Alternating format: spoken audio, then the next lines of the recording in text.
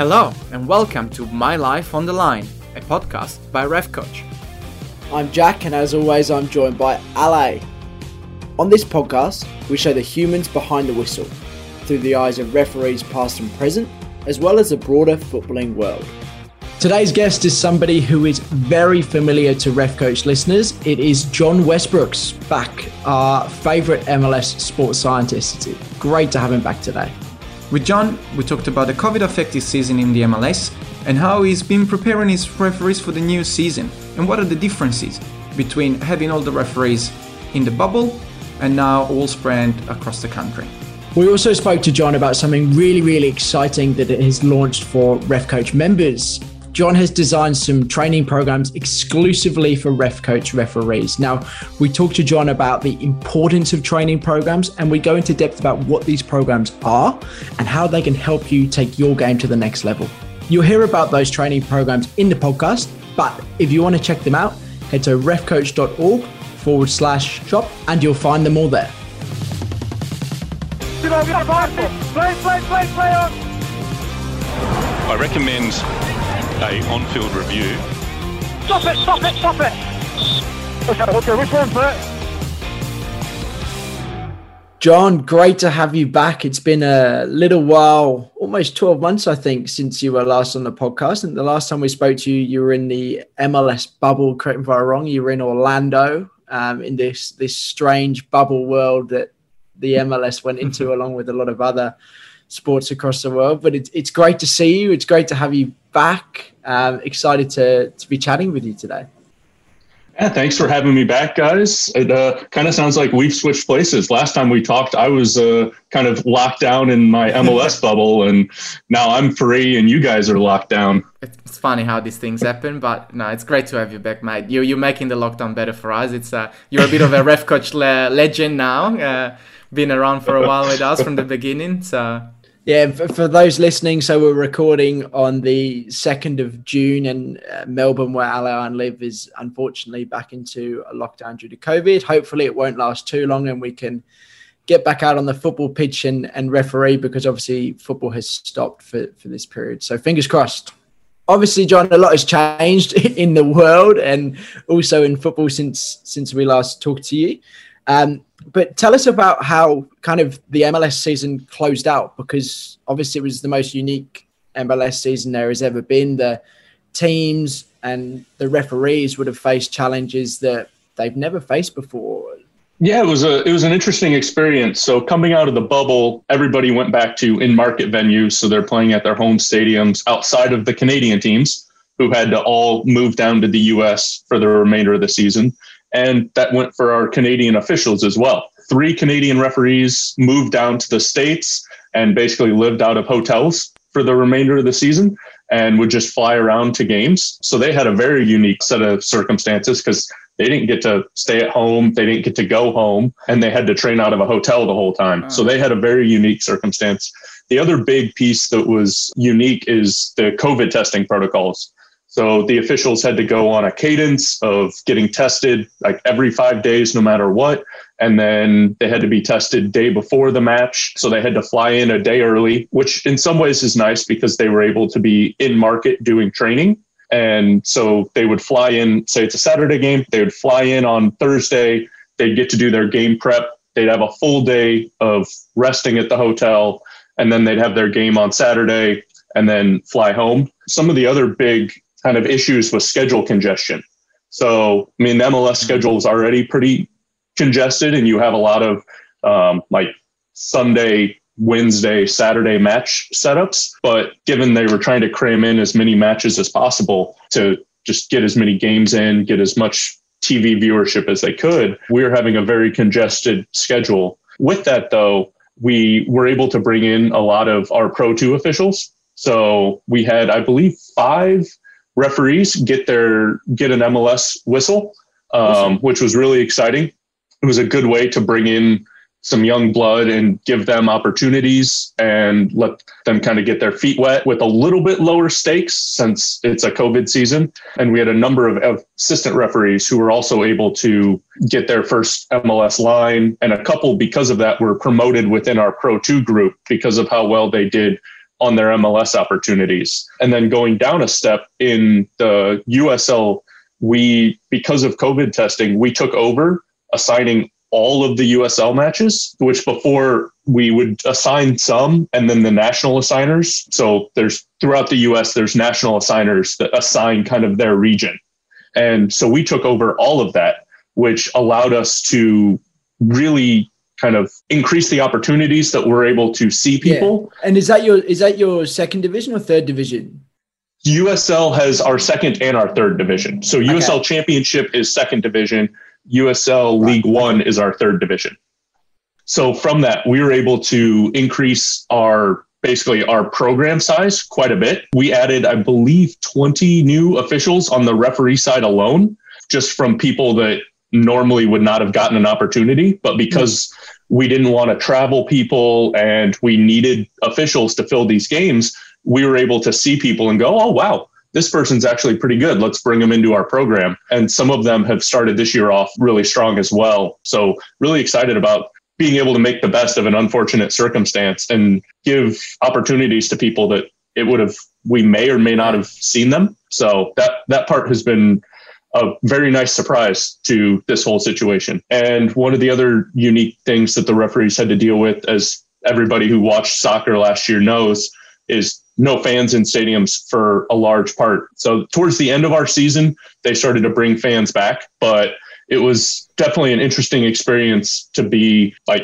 I've heard a lot about Portland. Portland, yeah, it looks in sick, normal times, that guy is just a raucous, loud environment. And whereas I believe his name's Timber Joey. Yeah, is it when they score a goal or before a game, the lumberjack gets up? Yep. He every time they score a goal, he'll cut a piece off, and if the keeper gets a clean sheet, he'll cut a piece off, and then the player gets to take it. Yeah, it's a really, really cool quirk about Portland. So, but it was just the officials were kind of just blown away with how different it was in those atmospheres without the player or without the fans. The kind of nice part / not nice part is you could hear everything the coaches were saying. There's pros and cons to that. Yeah. So there were instances where it had to be a little bit more enforced on technical area management, but overall, I think the officials adapted to that environment pretty well. And I do want to give one plug to something we did at the end of the MLS's back tournament, which was the open line VAR situation, which they're in communication and stuff with IFAB, but it would be cool to see that again. That was a pretty neat setup, but it was, and it was specifically set because of the enclosed environment of MLS's back that allowed us the opportunity to kind of show some fans what goes on in that environment. So that was also a cool piece at the end of MLS's back. So the season went a little bit later than scheduled because it started a little bit later, but overall, because of the nice off season that a lot of the officials had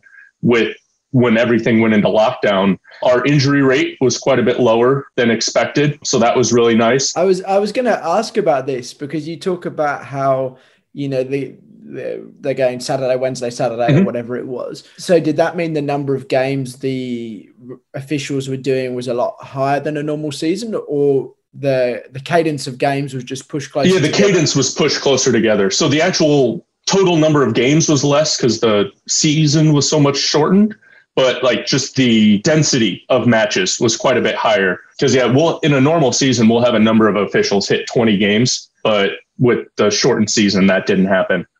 Yeah. So how did you manage them? Because obviously that makes your role is important anyway, but that makes your role even more important because it's really, you're having to be, I would presume, a lot more hands-on with the officials. How are you feeling? And that would have such an impact on the appointments because the turnaround is so short. Yeah. I mean, a lot of it was just kind of, for lack of a better word, triage. So it was just finding 1 or 2 sessions a week where you give somebody some training, figuring out what they need. A big one that's part of our philosophy is sprinting often and trying to hit max velocity often.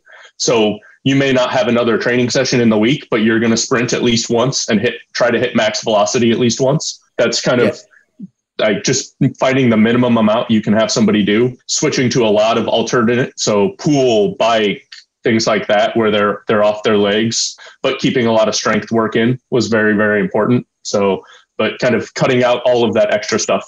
How did you balance that? It's something I'm really interested in, that strength work and gym work with such a high game load. That's something, personally I'm thinking about with, when you're doing games where you don't need to be hitting PBs in the gym every single week on your squats, but what level were you telling these guys to train at so that they did enough for injury prevention, but they would still be fresh, probably 2-3 days later, maybe less, to be able to go out there and do 90 minutes? So one piece is minimizing, it's a little boring, but minimizing variation. So when you're switching exercises consistently, your body is going to get more sore because it's having to get used to a new stimulus all the time. So you keep kind of the same core exercises, so the body's used to it, and you reduce the volume. So instead of doing like 5 sets of 5, you're doing like 3 sets of 3 or 4 sets of 3. And so just the total amount of work is lower, but you still keep the weight pretty high. So you're thinking like not max. So like somewhere between 80 and 90% of your max, whether that's an actual tested max or just kind of your, this feels like a 8 out of 10 type of lift, keeping the intensity still kind of high, but the volume low, because the volume is really what will add up and get you, but you still want the strength stimulus of that 80 to 90% intensity or 80 to 90% effort. Interesting.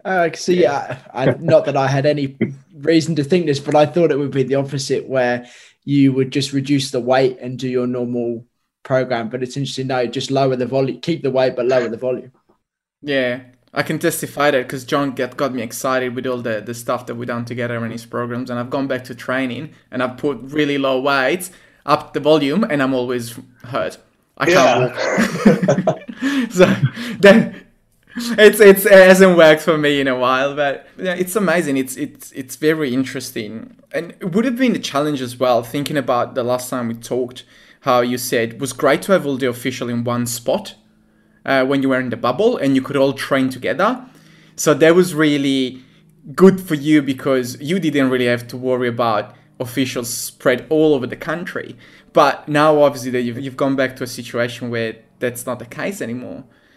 How did you approach that? Was that a challenge? How did the officials feel a difference? Did the referees sort of go, I miss John sort of looking after me every session? Or it's definitely a lot tougher. I haven't seen a lot of the officials in almost a year now.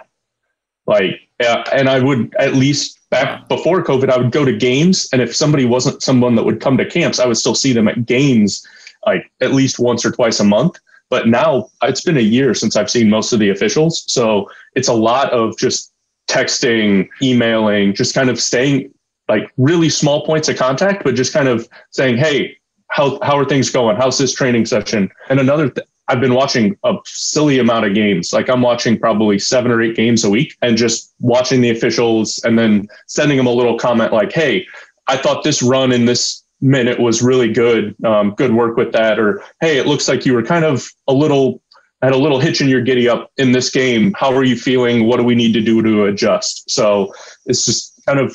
That's brilliant. Yeah, that's so good. Like, that you can video fitness assessment. I know, but it's really impactful, right? You think about if you're an official, I'm sure watching the games, John, there might only be 2 or 3 things that come out of each game that, is something for the refs. But to think how cared for the referees would feel that, you've got, your technical coaching, assessing, blah, blah, blah, but you've also got somebody watching you from a physical fitness perspective. Like, what you guys do so well in America is you get around your officials and support them so strongly. And it really is such a holistic approach, like being able to do that. You can hear the excitement in my voice. I was like, wow, that's brilliant. I wish we had that. It's amazing. Yeah. And that's been another kind of bonus to this whole COVID lockdown and not being able to go to games part is in the past, I wouldn't have had time to watch as many games, like not in person. The timing would have been so tough with the rest of my workload. But now, partially because we've streamlined so much of our other stuff with my third boss now coming in and taking charge, we've kind of minimized a lot of extra stuff and things are streamlined. So I have more free time to watch matches. But yeah, getting those little points of contact has been really good. I think that's helped quite a bit. But overall, yeah, it's been a big challenge we haven't had a camp since last March or March 2020. So like just no in-person contact with the officials has been very tough. I have got to watch 2 games in stadium, which was nice. I've gotten to go to 2 NWSL games up in Portland. So that's been nice to be back in that atmosphere. And my girlfriend is now a Thorns fan. I took her to her first game for the Challenge Cup final. And she's mad at me because I wouldn't root for the Thorns. I'm like, I'm here to support the yellow team. Like, that's who I'm here to support. And like anytime something would happen and I'm not cheering, she'd kind of reach over and hit me and be like, cheer, come on. But yeah, it's been nice to be able to go to a couple games in person again. So that part's been nice, but sorry, I went on a long tangent there. It was a very interesting one, at least. So yes, it has been very tough without getting that in-person contact. So that part has been very difficult, and I'm looking forward to the Gold Cup so that I will get at least in-person contact with some of my officials again. And I can imagine even the Canadian refs that were in hotels. So it's even a less favorable situation. You know, you're not at home, you don't have your things around. So it's one of those things where it's not just the physical side of things, but it's also the mental side of things, which we know can affect so much about our body anyway. There would have been such a challenge to get them to go through all these type of trainings, alternating the strength side of things, making sure they recover properly, they're doing all the right stuff when they're based off a hotel. Yeah, it's a lot of adaptability to different hotels have different things. Like it's not like you have your standardized gym where you know what's going to be in there.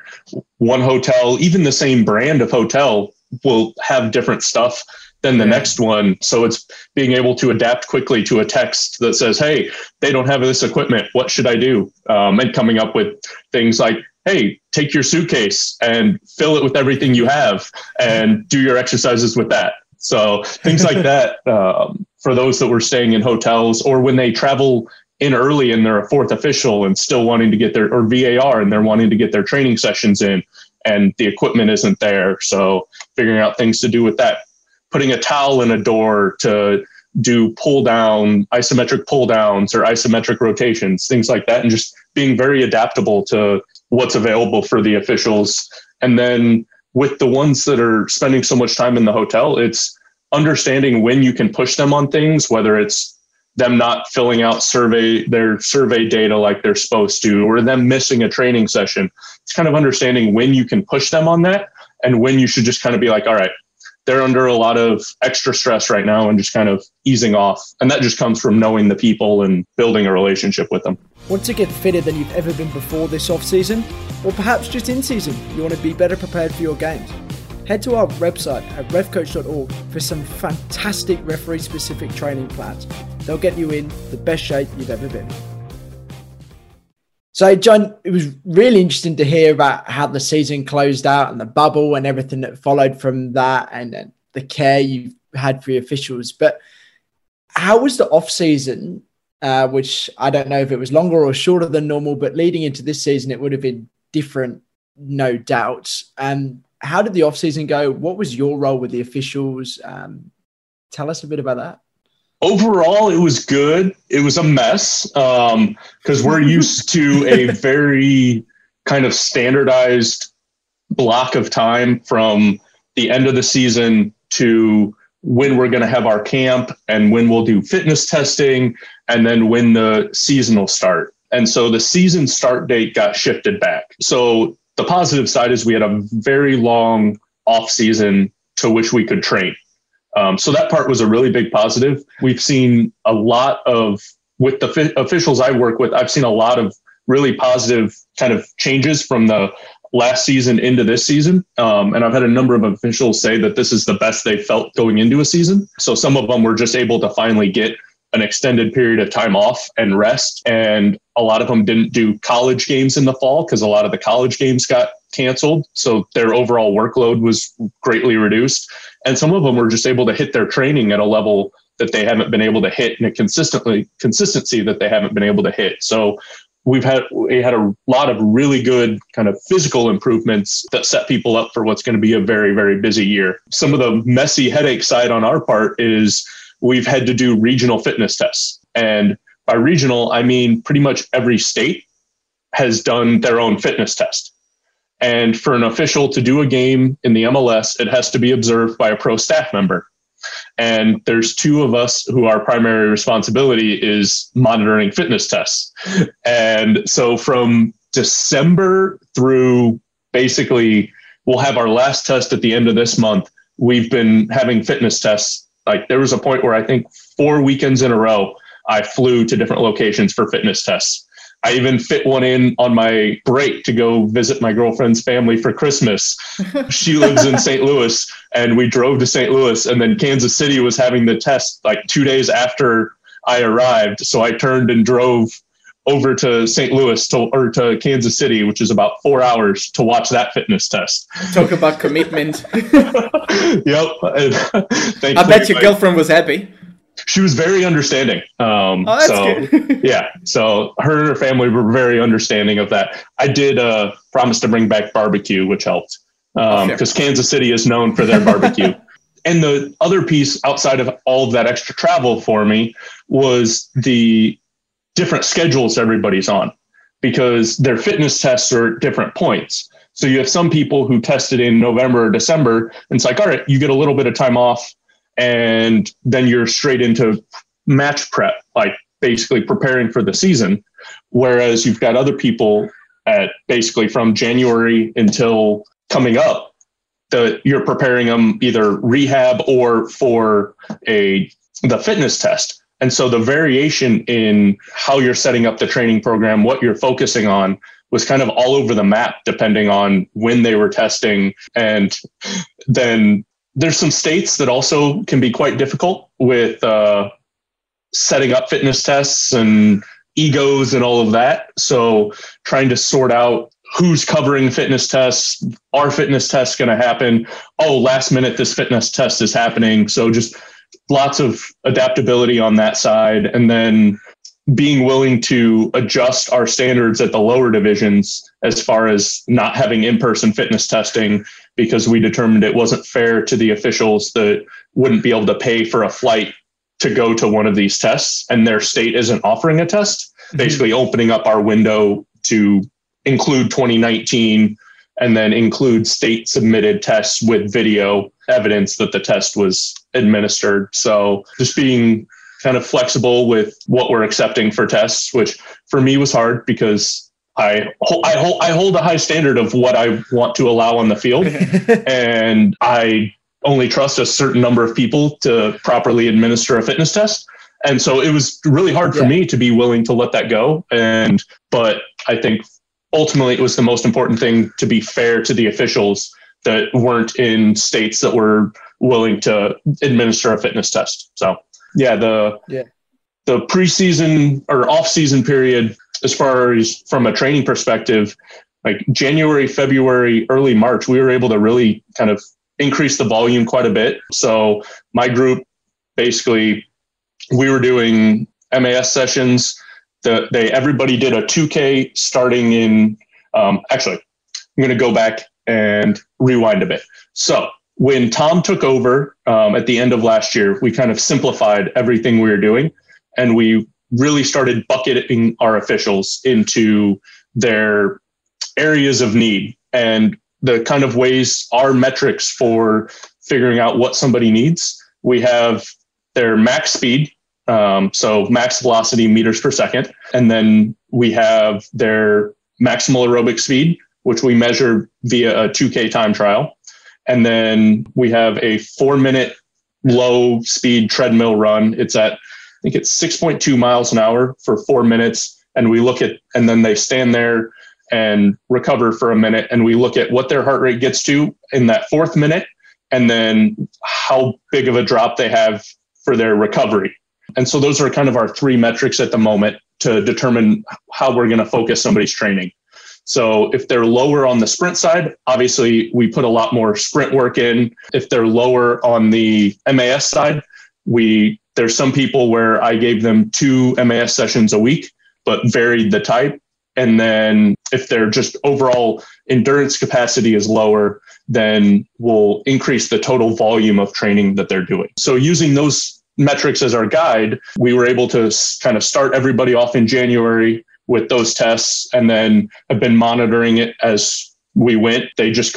We do the 4-minute every week. We do the MAS every 3 months, and then max speed we just get from their sprint session during the week, and just kind of monitoring that as they go. So the first 3-month period, I had each group in their buckets and kind of just focused on pushing that bucket really hard. And then the next 3-month cycle, after doing their testing, adjusted, switched a couple people into different buckets, and then, but only set that one up for about another month of really hard, and then tapered off into the season. I think it's awesome that you've split them up and sort of set those goals. So each bucket, each group would have had their own training plan for that group. Yeah, and then it varies. So there's the MLS group I work with, and then the Tier A from Pro 2, and then the Tier B referees. So that's the group that receives individual training programs. So the way I kind of set things up is I bucket people into their groups. And then based on when we started working together, I asked everybody kind of a bunch of questions, like what their preference for frequency was, what their schedule was as far as availability for training, things like that. And based on everything they gave me, I set their individual sessions up within that bucket. So some people's will be really, really similar within that bucket. Other people, based on their job, their injury history, even within the same bucket, they will still have pretty different training. So they have a lower MAS session, so they need to do more high intensity work. So one person may have kind of a nagging injury, and we'll switch more of their work that gets exacerbated by running. So we'll switch more of their high intensity work to swimming or biking, and they'll still do like one MAS session still running, just to make sure that they keep that running stimulus. Because side note, as I've learned, biking fitness is not the same as running fitness. Oh my goodness. Can attest to that. I'm getting my butt kicked right now trying to get back into running shape after spending too much time on the bike. So you still want to keep that running stimulus in consistently, but to reduce injury likelihood, you switch the other sessions over to a bike or the pool. And then maybe somebody has a really crazy job where they're only able to train a couple times a week. So they'll only have 3 sessions, but you try and squeeze in, maybe each session starts off with a little bit of sprinting, and then you go into the high intensity work. So you're still able to cover everything, but you just have to change it up. So even within the same bucket, they may still have wildly different actual sessions when you go to look at it, but the focus of the session is still the same within that bucket. And then outside of Tier A on the referee and AR and Tier B referees in Pro 2, everybody else just receives a general plan that they can kind of adjust based on what they need. And one of the nice things that I was able to do this year is anybody who wants to can do the 2K time trial. And then I've basically got a sheet that will auto adjust what their session should be for the MAS sessions. Oh, nice. So anybody within Pro 2 that wants to take part in that, they can do that test, and then they'll know what times they should be running at or distances they should do for the MAS sessions. And then they can see their 4-minute treadmill time or heart rate each week. And so they get a nice little dashboard where they can see all of that training data. And so they can figure out how they should adjust their own training based on kind of what our philosophy is. That's impressive. In the off season or your pre-season, are the refs pretty much training on their own every week? So obviously they've got their own, and we'll talk MLS, but so the MLS refs have got their own programs, but they're just training on their own, or, they might have a ref who's local, they might train together, but, they could go to the park with their colleague or wherever they train and they do their own program there. Yep. Is that right? Yeah. I mean, we typically would be having training camps, but everything's virtual right now just due to ongoing COVID in the US still. And we're looking at maybe bringing them back later in the year. But yeah, everybody just does their own thing. At the MLS level, we track their training via Catapult GPS units and Polar watches and heart rate straps, so we can get an idea of how they're doing with their training. But yeah, they just do it on their own. Yeah, right. That's fascinating. It's just so different to what we have here. Whereas we all train as a state, but no one has a unique program. There's one program, and that's it. You turn up to training. We have a venue, and we train, which obviously has great perks with the social side, etc. But obviously doesn't have the individuality like your programs do. But also imagine, this might sound a bit silly, but a challenge of finding somewhere to train that is suitable, because you don't have. It's up to you to find the right place, whether it be the right park or an athletics track or whatever that may be. Yeah, I mean, we'll get a variation of things depending on where you live. So like some people, and especially if you're up north in the wintertime, you're on a treadmill, or if you're lucky enough to have an indoor track available. Yeah. So it's then modifying the training to go on a treadmill. So, because I mean, most of our officials can out sprint what a treadmill can do in the US, because they've got all these limitations on how fast it can go. Most of them top out at 12 miles an hour. Well, most of our officials can sprint that on a treadmill, like no problem. Yeah. So then it's figuring out, all right, you've got to incline it and adjusting the session to do it incline, then trying to figure out ways you can still program in acceleration work when they don't really have a way to accelerate too much. So then you're adding jumping or just like 3-step bounding that they can do in a little location. Oh, yeah. I thought jumping on a treadmill. I'm like, that doesn't sound extremely safe. Imagine. No, do not jump on a treadmill. There would be a sight. I mean, I've seen the videos. I don't know what your like gym culture is over there, but man, we've got some weird stuff that happens in our gyms here. Oh man, yeah, I love those. I love those videos. All those gym fails. Oh, there are some people that do some weird stuff. So obviously, you had an off season that was like no other. Westy, how has that impacted? So MLS started about 2 months ago. Mm-hmm. Have you seen a difference to normal? Are the referees at their normal level, or are they at a better level? Is it a real mixed bag? Yeah, I mean, I think so. This is more judging from like our injury data and things like that. But I mean, a lot of our officials are in a better spot than they had been in the past. We have our full roster, which is the first time we've had our full roster in a while. And we had a very solid rate of people passing the fitness test. So we typically will have a number of fails and retakes and things like that. But I mean, most of the officials, we had a couple, but most of the officials passed on the first try, which was a really positive sign. So I think the lengthened off season has allowed the officials to be in a really good spot leading into what's going to be a very busy work schedule for them coming up in less than a month now, because we're losing 12 of our officials that are going to go work internationally at the Gold Cup, whether as a referee, fourth official, or a VAR. And then we're losing a handful of assistant referees as well. And MLS is not stopping play. So they're going to be going full tilt ahead, and we'll be down 12 out of 25 officials. So they're going to be good opportunity for some new people to come in. Yeah, our tier A out of the Pro 2 group has all been basically pulled up temporarily to fill in that role, as well as we submit a number of fourth officials to the MLS list each week as well. So they're going to be quite busy.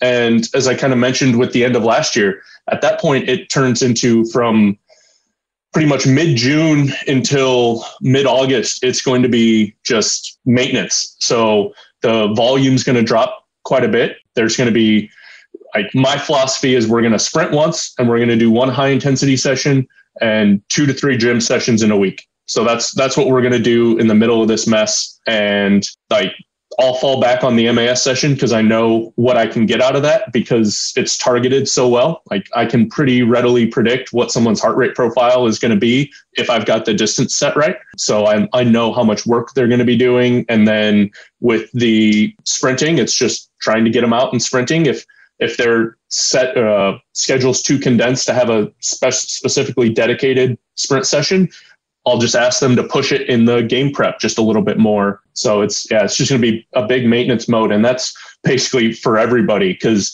as people get pulled up, we've still got a full slate of USL, NWSL, and League One to fill. And we're just a few weeks in and we've got people, I think we're 5-6 weeks into the League One season or the USL championship season. And we've got people that have already worked 3-4 games in that 6 weeks period. And that's when I got a say in how much someone rests. And so it's just going to be, everybody's going to be working. And if they're not working in the middle, they're going to be a fourth official somewhere. So It's just going to be pure maintenance and hanging on. It's so interesting, so fascinating. All these formulas and things you have to work out. It's so interesting to hear all about it and how much work you actually put into working out all these details for all these officials. This is so fantastic. I personally love it. I find it extremely interesting. Yeah, it's been really nice, again, with simplifying things so much. I've been able to focus quite a bit more on the progressions that I want to build in. And so within that bucket that I was talking about, I can take a session like 1 week. I know what I'm going to do to increase it the next week, give them a little rest, and then repeat that pattern. And again, when you only have a couple like key blocks, it's really easy when schedules get crazy. If I'm only focused on a couple main pieces to move around, then it makes things quite a bit easier. If I had like 7 different sessions that I'm trying to cram in within that, it gets a lot more difficult when things get crazy. But keeping the main focus within the block pretty small, you're able to adjust quickly. And so that person's still progressing within the period of time, but you can adjust to having all of a sudden games pop up like crazy. John, you mentioned the Gold Cup and you're going to be playing a role there, which is pretty exciting. Do you want to tell us a bit about that? Yeah, so I'm going to be a fitness instructor down at the Gold Cup, which is CONCACAF's big tournament where all of the federations will play each other. So it's going to be housed in Dallas, and we'll have, let me pull up the numbers really quick. So it's basically CONCACAF's there we go. version of the Euros. Correct. Yeah, it'll be CONCACAF's version of the Euros, and we'll have 19 referees, 8 fourth officials. We're implementing VAR this time around, so we'll have 12 dedicated VARs and then 26 assistant referees down there. So I'll have a big group that I'm working with. I'll have the head of fitness on the CONCACAF side, Alan Brown, down there to help me out. But yeah, we'll be working that together I'll fly down in mid-late June and then get back somewhere between late July and early August. So it should be a fun time training in that Dallas heat. And yeah, I'm going to basically take the same philosophy that I used in Utah and Orlando and bring it into this. So I've already started to plan out kind of what the sessions are going to be based on when people have games and things like that. So I'm just having fun putting those puzzle pieces together and excited to be working with a group on the field again. So that's going to be really fun to be able to be out on the field every day. Yeah, that'll be really exciting. In tournaments like that, they only, I presume it's like the Euros, they only come around once every 4 years. So especially after the year we've had, everybody will be, super excited to be there, whether there can be fans at the stadium or not. It's good that, you think USA versus Mexico or some of the other big teams in there, it'll be, quality tournament, I expect. Yeah, I'm really excited, and I'm kind of thankful for the practice I got at it last year. So this will be my first major tournament. I've been at a couple smaller tournaments with CONCACAF, but this will be my first big major tournament that I'm at with them. So I was excited that I got a little bit of practice going into it. Yeah, it should be a lot of fun. Did you hear about a new podcast, The Coaching Corner? The Coaching Corner is a coaching podcast for referees. In each episode, Jack and I, Ale, discuss educational topics such as handball, your first game, pre-match instructions and more. Subscribe to the Ref Coach podcast and never miss an episode. So John, we spoke a lot about how important it is for your referees to have a custom program, a guideline, something they can follow. So they know how to train in different situations, how to train based on their workload as well. So we've been really lucky that you have created for us, for the Ref Coach members, some amazing programs, and we have put them out there available to the community. So do you want to talk us through the programs? What are the differences? I know when I looked at them, it took me, because I love this stuff. I just went through them and they're so interesting, so well articulated. There's so many good variations into all the training days. Yeah. So it was a really fun project because it made me really make sure that I was more focused and clear with what I was asking people to do, because it's going to be people that I don't interact with all the time. So it's harder for me to get across what I'm saying if I'm not really clear and focused. So it was just a really fun project to work on. And so I'll start with the balance program. That's kind of the most easy, accessible program where if you aren't really too experienced with training, it touches, and you don't know what you need to work on, it touches each of the bases pretty well. So you have some sprinting in there. You have not quite as specific of intensity work as you have in the high intensity program, but you still have a variation of short and long interval sessions. And then you have some change of direction work, some kind of intro strength work as well. Yeah, it's just a nice kind of accessible way to start following a training program if you haven't really done that before, or if you don't know what you need to work on and you just kind of want to get started. It's just an easy, accessible way to get started. And then the sprint program is if you are somebody that is having trouble with the sprints on the fitness test, this is a really good way to kind of build up that ability. Or if you are finding yourself stuck behind play, or you're getting a score from assessor that your explosiveness is not very good, this is a really good way to get started working on improving your sprinting ability. It progresses week 1 and 2, it progresses up, then kind of dials down, and then progresses back up for the next 3 weeks. And I basically took what I've been using with my officials here who need to work on their sprinting and kind of distilled it down into a 6-week program. And there's some people that I've used this very short with. There's others who I've been working with for a couple years in order to get them to the next level of sprinting. And we've been able to drop a few tenths of a second off of their sprints and get them to be able to officiate at the next level by following these principles of working on your acceleration. So if you don't get started well, you tend to not be able to sprint as well. And one of the biggest things I've noticed with watching over 100 fitness tests so far is a lot of referees tend to think you just need to go really quick out of the gate. Yeah. And instead of progressively building up through the first 10 to 15 meters and increasing the amount of power you're putting into the ground with each step to actually increase your velocity as opposed to just spinning your legs really fast. So the acceleration days are really there to get you to focus on being able to improve and increase the amount of force you put into the ground over those first 10 meters. And some of the other things I notice when referees are at top speed, there's a lot of butt kicking. So you, instead of driving the knee up, you tend to see officials kicking their butt through and then bringing their leg through. And so the working at max speed, trying to be up nice and tall, trying to drive that knee up is what's included in the max speed portion. And also just the importance of getting to max speed. So a lot of the literature has shown that one of the best ways to reduce the likelihood of lower body musculoskeletal injuries is hitting max velocity consistently. Because if you think about it, if your body's used to getting that stimulus of the forces of sprinting at max speed each week, then if you all of a sudden have a quick counter and you have to sprint as hard as you can to make sure that you can see a challenge in the penalty area on the opposite end of the field, you need to go.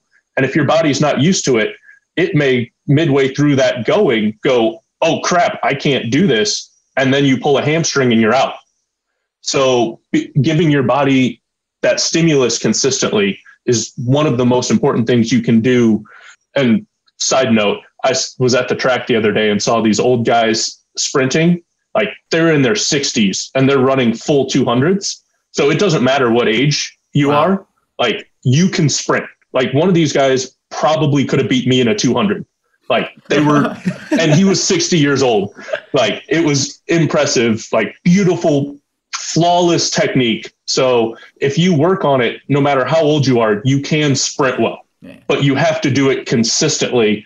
Otherwise you're going to get hurt. Like one of the things you hear about a lot with like the weekend warrior types is they'll tear an Achilles or rupture a hamstring, like playing pickup basketball or pickup football, is they go to sprint and do something explosively and their body's not used to it and their body just fails them.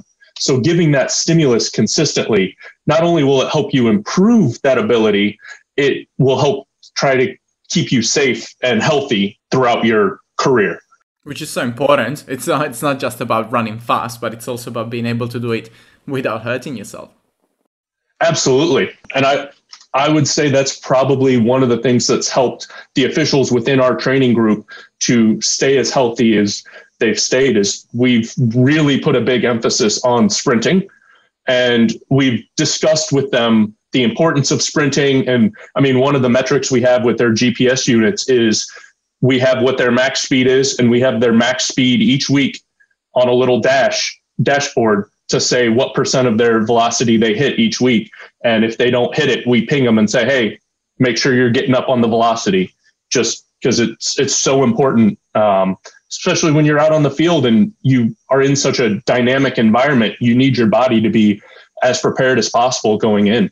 And then we'll transition over to the high intensity. Yeah. So I personally love using the maximal aerobic speed sessions because you're able to fine tune it so well for each individual person. So at the start of the program, you're doing the 2K time trial and you're figuring out what your max aerobic speed is. And then you're using that speed to set your training sessions. And so if you have a 4 meters per second as your max aerobic speed, and then the session says you're running for 15 seconds at 100%.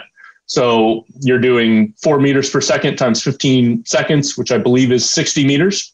So you're running 60 meters in that 15 seconds, then you stand and rest. And as you progress through, you will see your heart rate slowly start to increase, where by the late second, third, fourth sets, you'll be consistently in that zone 4, which is one of the best areas to be if you're trying to improve your overall fitness and your ability to do repeated bouts and withstand a nice, hard back and forth game. And you're doing it in a way where you can complete the session without completely crushing yourself. So if you're just going out and say you're trying to do 15-15, but you don't know what pace you're running and you don't know what pace you need to run. So if you just go out and run, you may be pushing too hard to the point where you're blasting into zone 5 in the first part of your workout. And then you're not giving yourself enough time in zone 4 to create the changes that you need to change. Because just spending like 2 or 3 minutes in zone 4 isn't going to help you. And spending like 4 minutes in zone 5 isn't going to help you. You need a good sustained amount of time there. And so that's the nice thing about the MAS sessions is the first set's going to feel easy. I personally end up falling into this trap pretty consistently.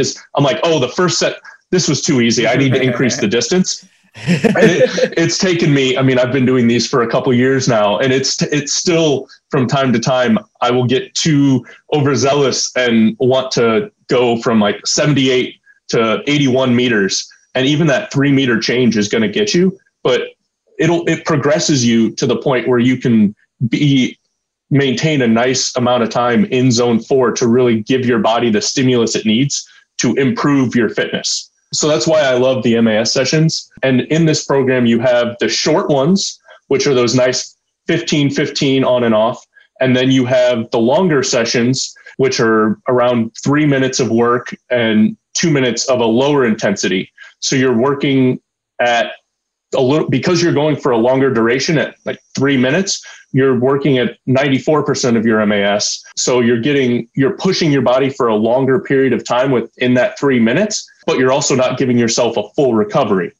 And so that creates just a different stimulus to push you into zone 4 and give a different stimulus for your body to try to withstand. So that's your back and forth, high intensity game, but it's sustained intensity. It's not like ping and then a little bit of recovery while one team plays with it and then ping back. This is where they're just going back and forth, and you have to maintain that output for a period of time. And your body has to sustain that and then be able to recover.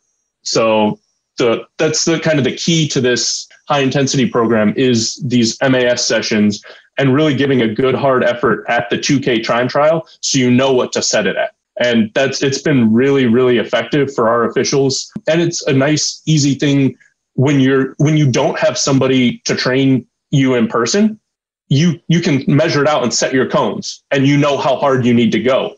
Like if you don't have somebody there pushing you for your run, you may not know how hard you need to push yourself, but this gives you a target to push yourself to each time.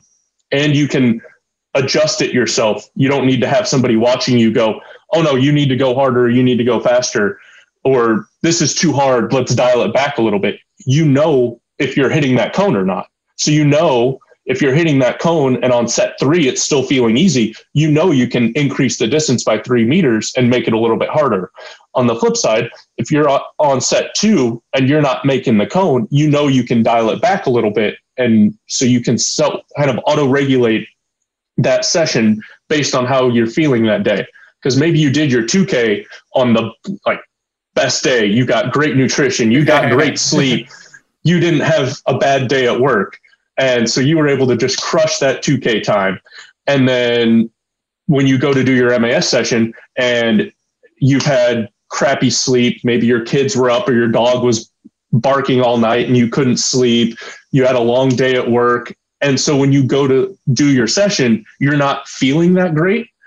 You know how to down-regulate that session, but still get in the stimulus that you want to get in. So that's why I love the MAS sessions so much from the perspective of not being able to be in person. And that's why I implemented them into this program. It's because it's an easy to understand and easy to utilize session that can be really effective if you put the work in and do it. Yeah, I think that's why the program, that one specifically, is so good because it is so customizable to anybody. Mm-hmm.